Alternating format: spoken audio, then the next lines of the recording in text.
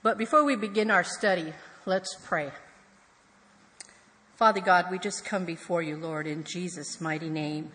And Father, we thank you for these studies, Lord, that we're learning about all your attributes this year, Father. We pray that you would help us to have open hearts, open ears, and open minds, Lord, to receive all that you have for us tonight, Lord. Pierce us in those areas where we need piercing, Lord. Draw our attention. Help us to put aside the cares of the day, Lord, and to just totally be open to your voice. And so we thank you, Lord, for what you're about to do in our lives. In Jesus' name, amen. You know, we live in an environment of change. You know, for example, the atmosphere changes. The weather and the seasons change. Time changes. The moon changes. The planets change their position in the sky. People change. One day, all is well with our relationships, and then another day, we may say the wrong thing at the wrong time to someone, and that's how the fight started. Or we let our emotions get the best of us, and we become unloving and unkind in our deeds and in our words. Or we become unforgiving or uncompassionate, or highly critical and judgmental. Also in our lives, fashions change, hairstyles change, popular music changes, and our bodies change as we get older. Also, our society changes. The values of today are not the same, for example, as when I was a child. You know, the things that were not acceptable then are very acceptable now. You know, and I also grew up with boundaries, which my mother instilled in me, out of respect and consideration for others. But sometimes it seems as though today there are few boundaries within families anymore. And technology, as wonderful as it is in many areas, is becoming a hindrance to our children's social and thinking abilities, in my opinion. And though change is a part of our lives and our environment, our God does not change. And this attribute is known as his immutability. You know, God is perpetually the same, and nothing is added to the infinite God, and nothing can be taken away from him. What God is today, he always was, and he always will be. And it's essential that God be unchangeable, because this distinguishes him from the rest of his creation. Without it, he could not be God. In Malachi 3:6, God said, "I am the Lord, I change not." Now, the word immutable is the negative form of the word mutable, which comes from the Latin, and it means subject to change. And we get our word mutation from this same root word, which means a change in form or nature or substance. But our God is immutable, meaning that he does not change. So tonight I want to look at 3 areas regarding God's immutability. I want to look at, first of all, why God is said to be immutable. Secondly, how is God immutable? And third, what benefit is God's immutability for us? So let's look first at why God is said to be immutable. And there are several reasons why God is said to be immutable, but I only want to look briefly at 3 of them. So first of all, God is said to be immutable because of his perfection. You know, God is a perfect being. In Matthew 5, verse 48, Jesus declared that the Father in heaven is perfect. In Psalm 18, verse 30, it says, "As for God, his way is perfect." Now, we have to understand that for something to change, it must change for the better or the worst, because a change that makes no difference is not a change. Feel like you're in a logics class? Since God is absolute perfection, no change for the better is possible, because you cannot improve upon perfection. And he cannot be more perfect because he's already absolutely perfect. And there's no such word as perfecter or perfectest. It's just perfect. In the same way, a change for the worst occurs when something that is needed is lost. But since God is perfect, he is not lacking in anything. And if he were lacking something, then he would no longer be perfect. So God cannot change because of his perfection. Secondly, God is said to be immutable because he is outside of the constraints of time. He's infinite. Again, if anything changes, it must do so in some chronological order. There's got to be a point in time before the change and a point in time after the change. So, for example, if we were to say the day is sunny and then it rained, we see that a change occurred. Before the change in the weather, it was sunny. And then there was a change. And then there was rain. So, therefore, for change to take place, it must happen within the constraints of time. But our God exists outside of the constraints of time. He's boundless. He's limitless. He's infinite. He's eternal. He has no beginning and he has no end.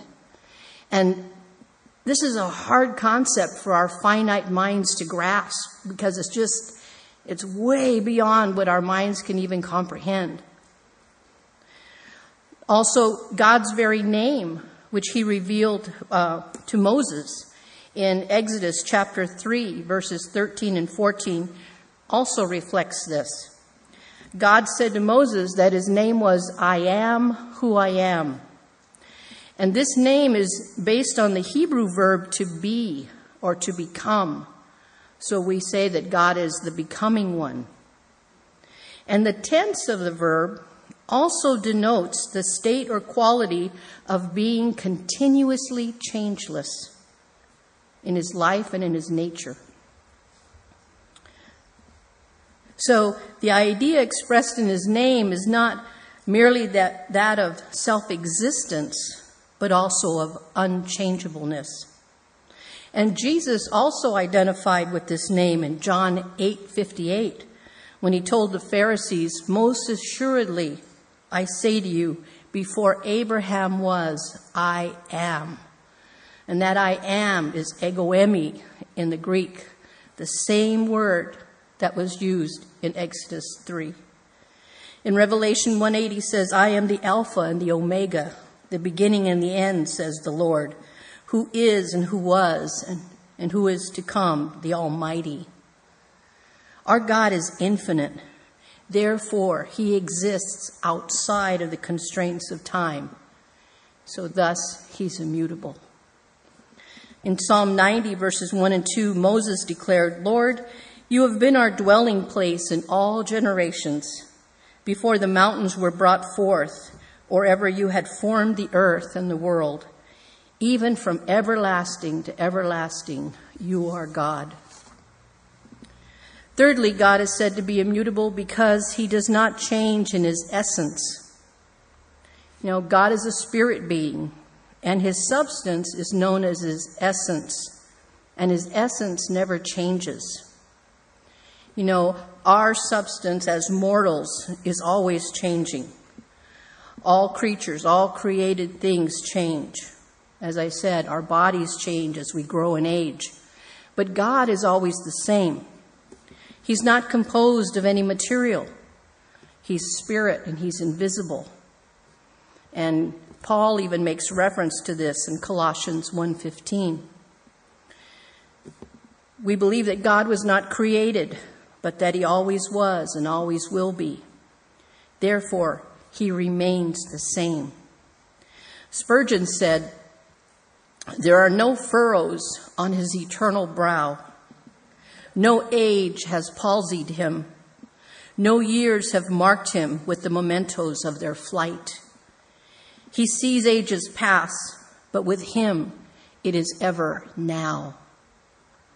The psalmist declared in Psalm 102, verses 25 and 27, "Of old you laid the foundation of the earth, and the heavens are the work of your hands. They will perish, but you will endure. Yes, all of them will grow old like a garment. Like a cloak, you will change them, and they will be changed. But you are the same, and your years will have no end." And his essence of divinity did not undergo a change during the incarnation. Jesus was fully man and fully God. In Colossians 2:9, Paul declares of Jesus, "For in him dwells all the fullness of the Godhead bodily." Also in John 1:1, the Apostle John declares of Jesus, "In the beginning was the Word was with God, and the Word was God." When Jesus clothed himself with flesh and blood, he did not change anything whatsoever of his deity, but he divested himself temporarily of his glory.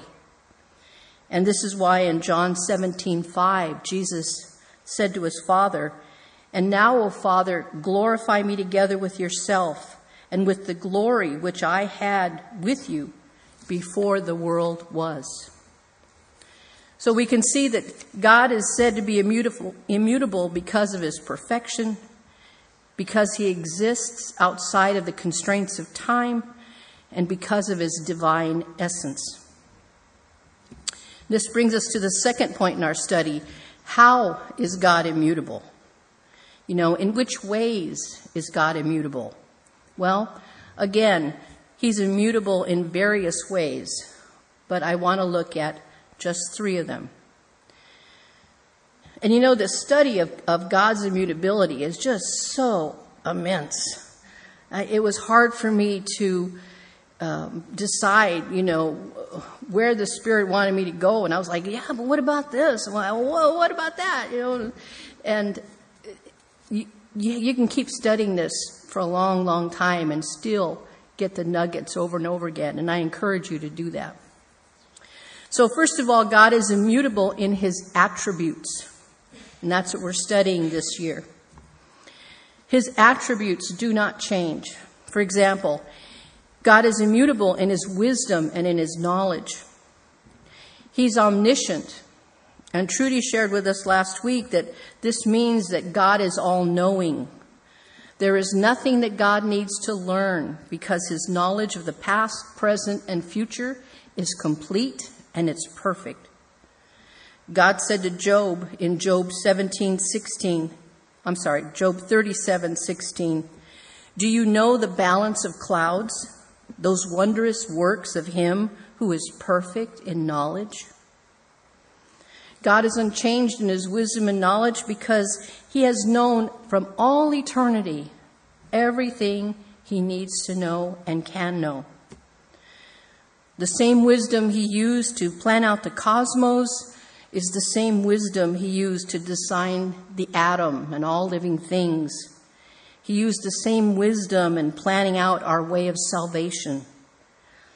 And God's wisdom that he imparts to us through the scriptures is the same today.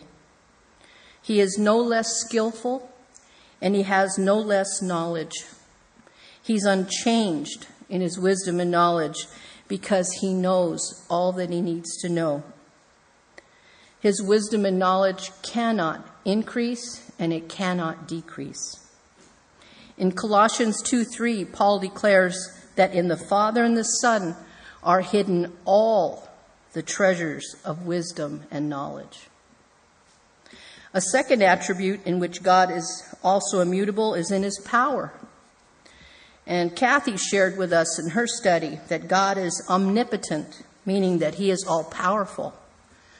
Psalm 62:11 declares that power belongs to God. He is the source of all power. And his power is unlimited because he is limitless and he is eternal. You know, he does not need to exercise or diet to keep himself strong. He doesn't have a personal trainer to keep him fit. He's just all powerful. You know, his power cannot change by increasing because he's already all powerful. And his power cannot change by decreasing even when he gives power to others because he is endlessly all powerful. Isaiah 26:4 says, "Trust in the Lord forever, for in Yah the Lord is everlasting strength." In Romans 1:20, Paul describes God's power as being eternal power. And in 1 Timothy 6:16, Paul describes Christ's power as being everlasting power. And a third attribute in which God is immutable is in his goodness. You know, the goodness of God is unchanging because it's derived from his everlasting and perfect love. God's goodness enables him to be kind and benevolent and full of goodwill towards people. In Exodus 34:6, God describes himself as abounding in goodness. And God's goodness was seen when he forgave King David of his adultery and murder. It was seen when he recommissioned Peter, even after Peter denied him 3 times. God's goodness was seen when he showed mercy to Saul of Tarsus, who was persecuting all the Christians, and he even sent him out to preach the gospel to the Gentiles. And God's goodness is seen in our lives over and over again. God is good all the time, every day. And his goodness towards us is unchanging because his love and his mercy for us is never ending. David declares in Psalm 34:8, "O taste and see that the Lord is good. Blessed is the man who trusts in him." And Psalm 100 verse 5 says, "For the Lord is good, his mercy is everlasting, and his truth endures to all generations." The psalmist declares of God in Psalm 119 verse 68, "You are good and do good." And in Psalm 118:1 it says, "O give thanks to the Lord, for he is good, for his mercy endures forever." So we can see that God's attributes are immutable. A second way in which God is immutable is in his promises. You know, many of us try not to make promises to our children or our grandchildren that we cannot keep because we want to be people of our word. We want to be people of truth. You know, but sometimes we don't keep our promises, and our word can become untrustworthy. But our God always keeps his promises because he is a God of truth and he cannot lie. In 1 Samuel 15:29, Samuel told King Saul, speaking of God, that the strength of Israel will not lie nor relent. And Titus 1:2 declares that God cannot lie. So if God cannot and will not lie, then his promises must be true and unchanging. And the Bible is filled with many promises of God.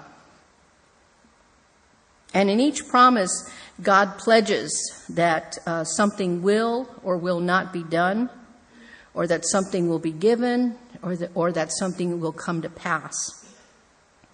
And God did not make these promises flippantly, as we sometimes do, but because of his unfailing faithfulness and his inability to lie. The promises of God are sure and trustworthy and unchanging. Numbers 23:9 says, "God is not a man that he should lie, nor a son of man that he should repent. Has he said, and will he not do it? Or has he spoken, and will he not make it good?" Some of God's promises are limited to a particular situation or Some are intended for all believers, and still others are conditional, depending upon a person's or a group's response. For example, in the Old Testament, in Genesis chapter 12, God promised to bless Abraham, and through his descendants, the whole world. And this promise is known as the Abrahamic covenant. And this covenant also pointed to the coming of the Messiah. In Genesis chapter 15, God promised Abraham a son. And even though he and his wife Sarah were way past childbearing age. In the New Testament, in John chapter 10, Jesus promised eternal life to those who believe in him and would follow him. In John chapter 14, Jesus promised to return for his followers and to prepare a place for them so that where he is, we can be also. And in Acts chapter 1, Jesus promised his disciples that they would be baptized with the Holy Spirit and have power from on high. And these and so many promises have all been fulfilled. And there are more promises concerning Jesus' second coming that are sure to be fulfilled in the future.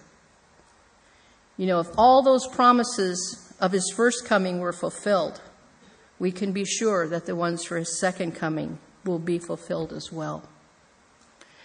But there are those who say that God doesn't always say what he means, because there are some occasions in the Bible in which they claim that God didn't do what he said he would do, that he changed his mind. So, we can't count on God. We can't count on his word. For example, they use the book of Jonah. In Jonah 1:3, God tells Jonah, "Arise, go to Nineveh, that great city, and cry out against it, for their wickedness has come up before me." Now remember that Nineveh was the capital of the Assyrian Empire. And the Assyrians were a cruel and they were a heartless people. And they hated all the other nations, especially the Jews. And they brutally tortured them whenever possible. So Jonah didn't want to go to the Ninevites. He didn't want them to repent and get saved. He wanted God to wipe them out. And so he tried to run away in the opposite direction from Nineveh. And he got on a boat. And we all know the story of how the Lord caused a great wind to buffet the boat. And they finally had to throw Jonah overboard. And then he got swallowed up by a great fish. And then after 3 days and 3 nights, the fish vomited him out onto dry land. And then God spoke to Jonah a second time. And he told him in chapter 3, verse 2, "Arise, go to Nineveh, that great city, and preach to it the message that I tell you." And the message that Jonah gave to the Ninevites was, "Yet 40 days, and Nineveh shall be overthrown." And then chapter 3 tells us that the people and the king of Nineveh believed God's message. And so they fasted, they put on sackcloth, and they repented of all their evil ways. And chapter 3 verses 10 says, "Then God saw their works, that they turned from their evil ways. And God relented from the disaster that he had said he would bring upon them, and he did not do it." And this is the verse that those people say that God changed his mind. But we need to notice that God did not change. The people changed towards God. So God had to bring judgment or grace. Man was created, we were created to be in fellowship with God. And that's what he desires from all his people. Now think about it. If God had treated the Ninevites after their repentance the same way he was going to treat them because of their wickedness, then God would be an unjust God. But God always does what is right and just. And we're reminded in 2 Peter 3:9 that the Lord is not slack concerning his promise, as some count slackness, but is long-suffering toward us, not willing that any should perish, but that all should come to repentance. Also, God said in Jeremiah 18, verses 7 to 10, "The instant I speak concerning a nation and concerning a kingdom, to pluck up, to pull down, and to destroy it, if that nation against whom I have spoken turns from its evil, I will relent of the disaster that I thought to bring upon it." So we see that God's promises are indeed immutable. A third way God is immutable is in the truth of his word. As Christians, we believe in the infallibility and the inerrancy of the word of God. And if God's word is infallible and inerrant, then it is unchangeable. Now, infallibility of the word of God refers to it being reliable and trustworthy. And the inerrancy of the word of God refers to it being without any errors of fact and without any statements that contradict. And we believe what Timothy declared in 2 Timothy 3:16, that all Scripture is given by inspiration of God and is profitable for doctrine, for reproof, for correction, for instruction in righteousness, that the man, and I'll add woman, of God may be complete and thoroughly equipped for every good work.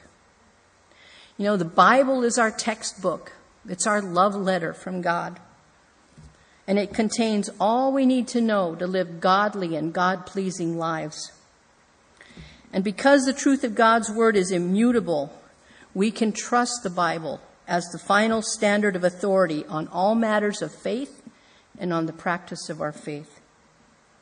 Deuteronomy 32:4 declares that God is a God of truth. The psalmist in Psalm 119, 160 says to God, "The entirety of your word is truth."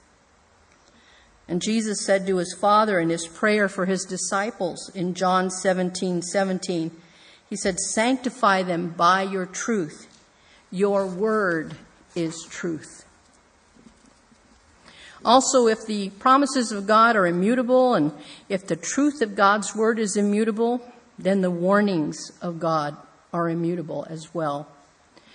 And God's immense love for each of us is shown not only in his promises and in the comfort and encouragement of his word, but also in the warnings he provides in his word. For example, in the Old Testament, God warned his people through the prophets of impending judgment because of their disobedience. You know, for example, through Noah, God warned those living in the world of a coming flood. And for 120 years, Noah gave out the warnings when he preached. And God provided the ark as a means of escape from the judgment. But only Noah and his family entered the ark along with the animals. Everyone else laughed and mocked Noah. But then the rain began and the flood came. Through Moses, Pharaoh was warned of the various judgments of God because he would not let his people go. But he kept them in slavery. And that all the judgments happened just as God said, even unto the death of the firstborn of Egypt's people and the animals.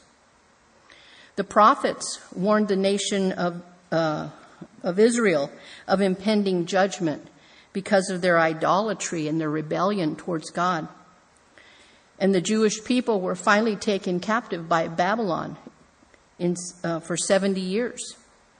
And they were taken out of their beloved land, and the city of Jerusalem was destroyed.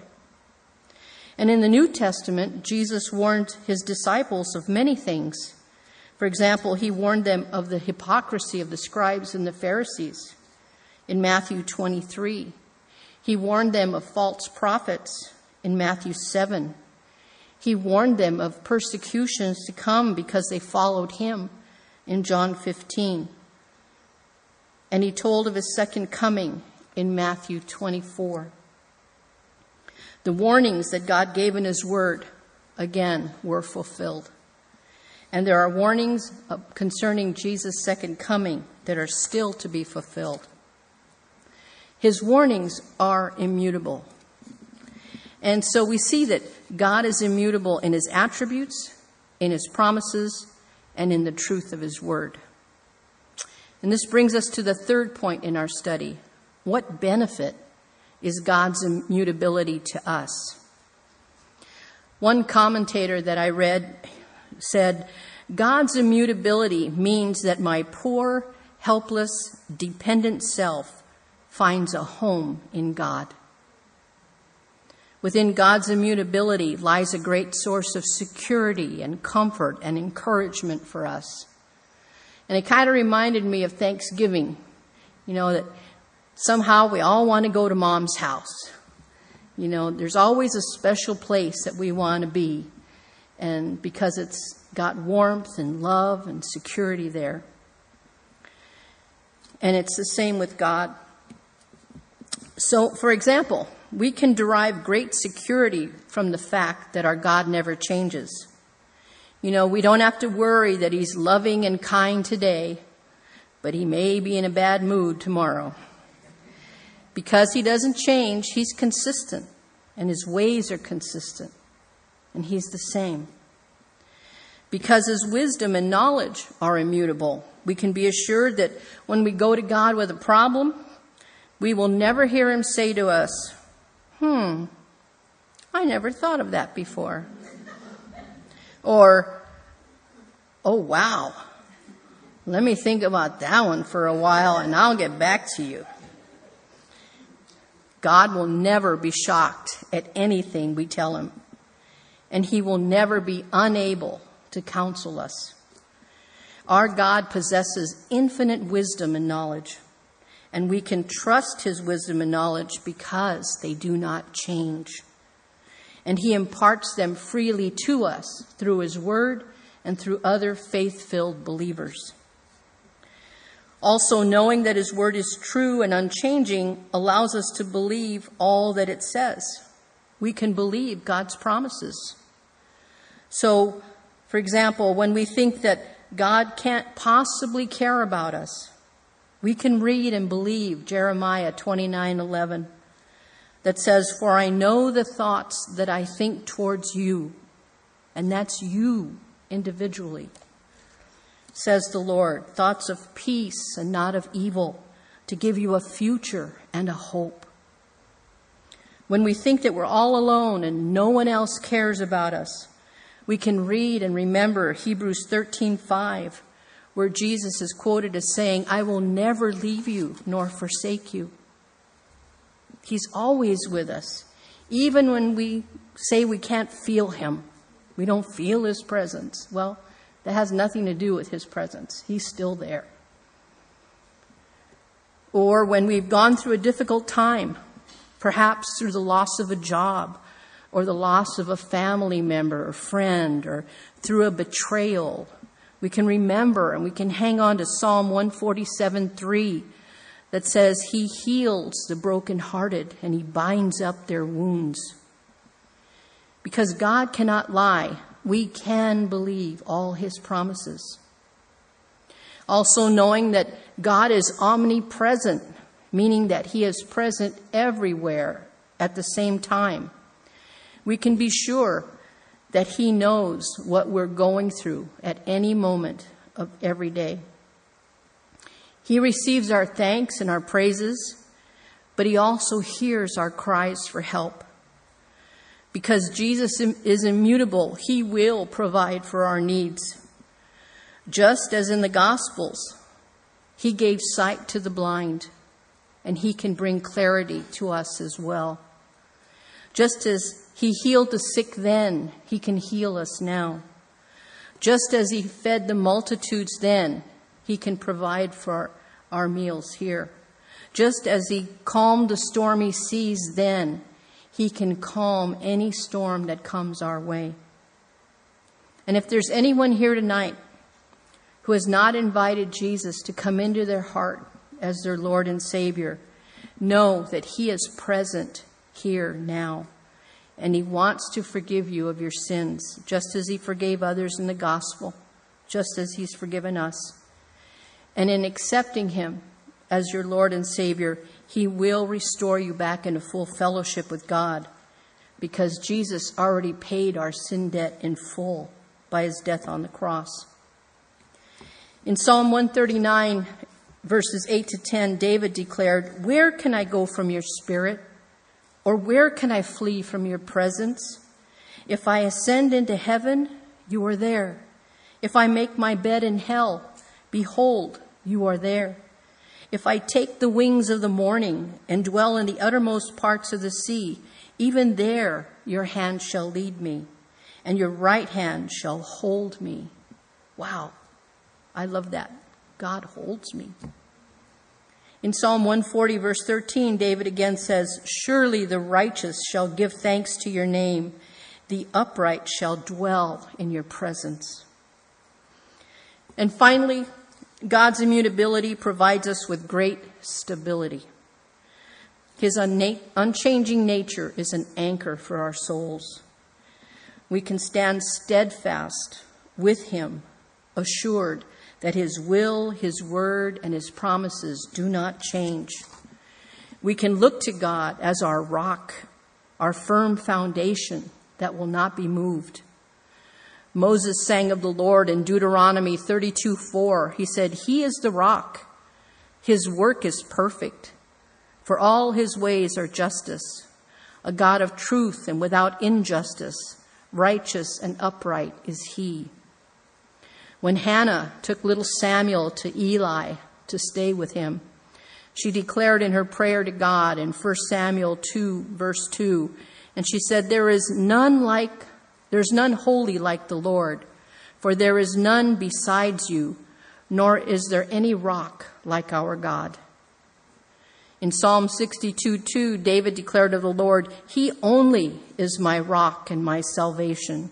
He is my defense. I shall not be greatly moved." And in Matthew 16:18, Jesus is shown as the rock upon which his church is built.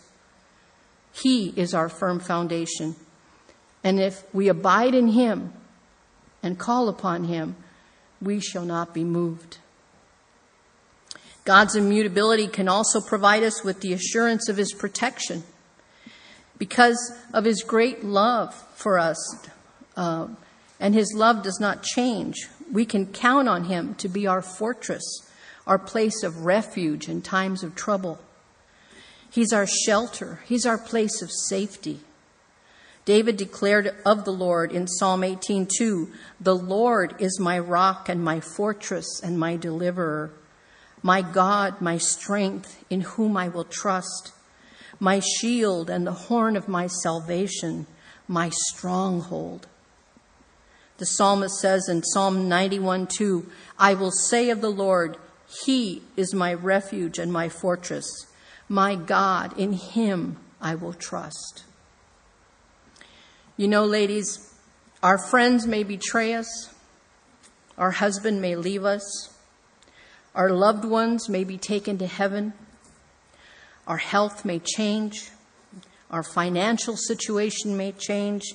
Everything may change. But our God does not change. He is the same yesterday, today, and tomorrow. And so we need to hang on to Jesus because he is the answer to our questions. He is the solution to our problems. He is the cleansing of our sins, and he is the rest for our weary and worried minds. He is our rock and our fortress and our deliverer. And I just want to wish you all a very, very blessed Thanksgiving. And I pray that our hearts will be filled with gratitude for so many things, but especially for our immutable God. Let's pray. Father, we just come before you, Lord, once again, and we thank you, Father, for your word, for your promises, Lord, for all that you are, Lord. We thank you that you are changeless. We thank you that we can count on you, Lord, that you are our fortress. You are our rock. Lord, we just ask that you would continue to minister this word to our hearts, Lord, that it may not just be another study that we heard, Lord, but that we would really, truly Make it a part of our heart, a part of our minds, a part of our lives, Lord. I pray, Father, for those who couldn't be here tonight, Lord. Bless them wherever they may be. If they're traveling, Lord, keep them safe. Grant them traveling mercies. And I pray for every woman here, Lord. I pray that you would give her a heart of thanksgiving, Lord.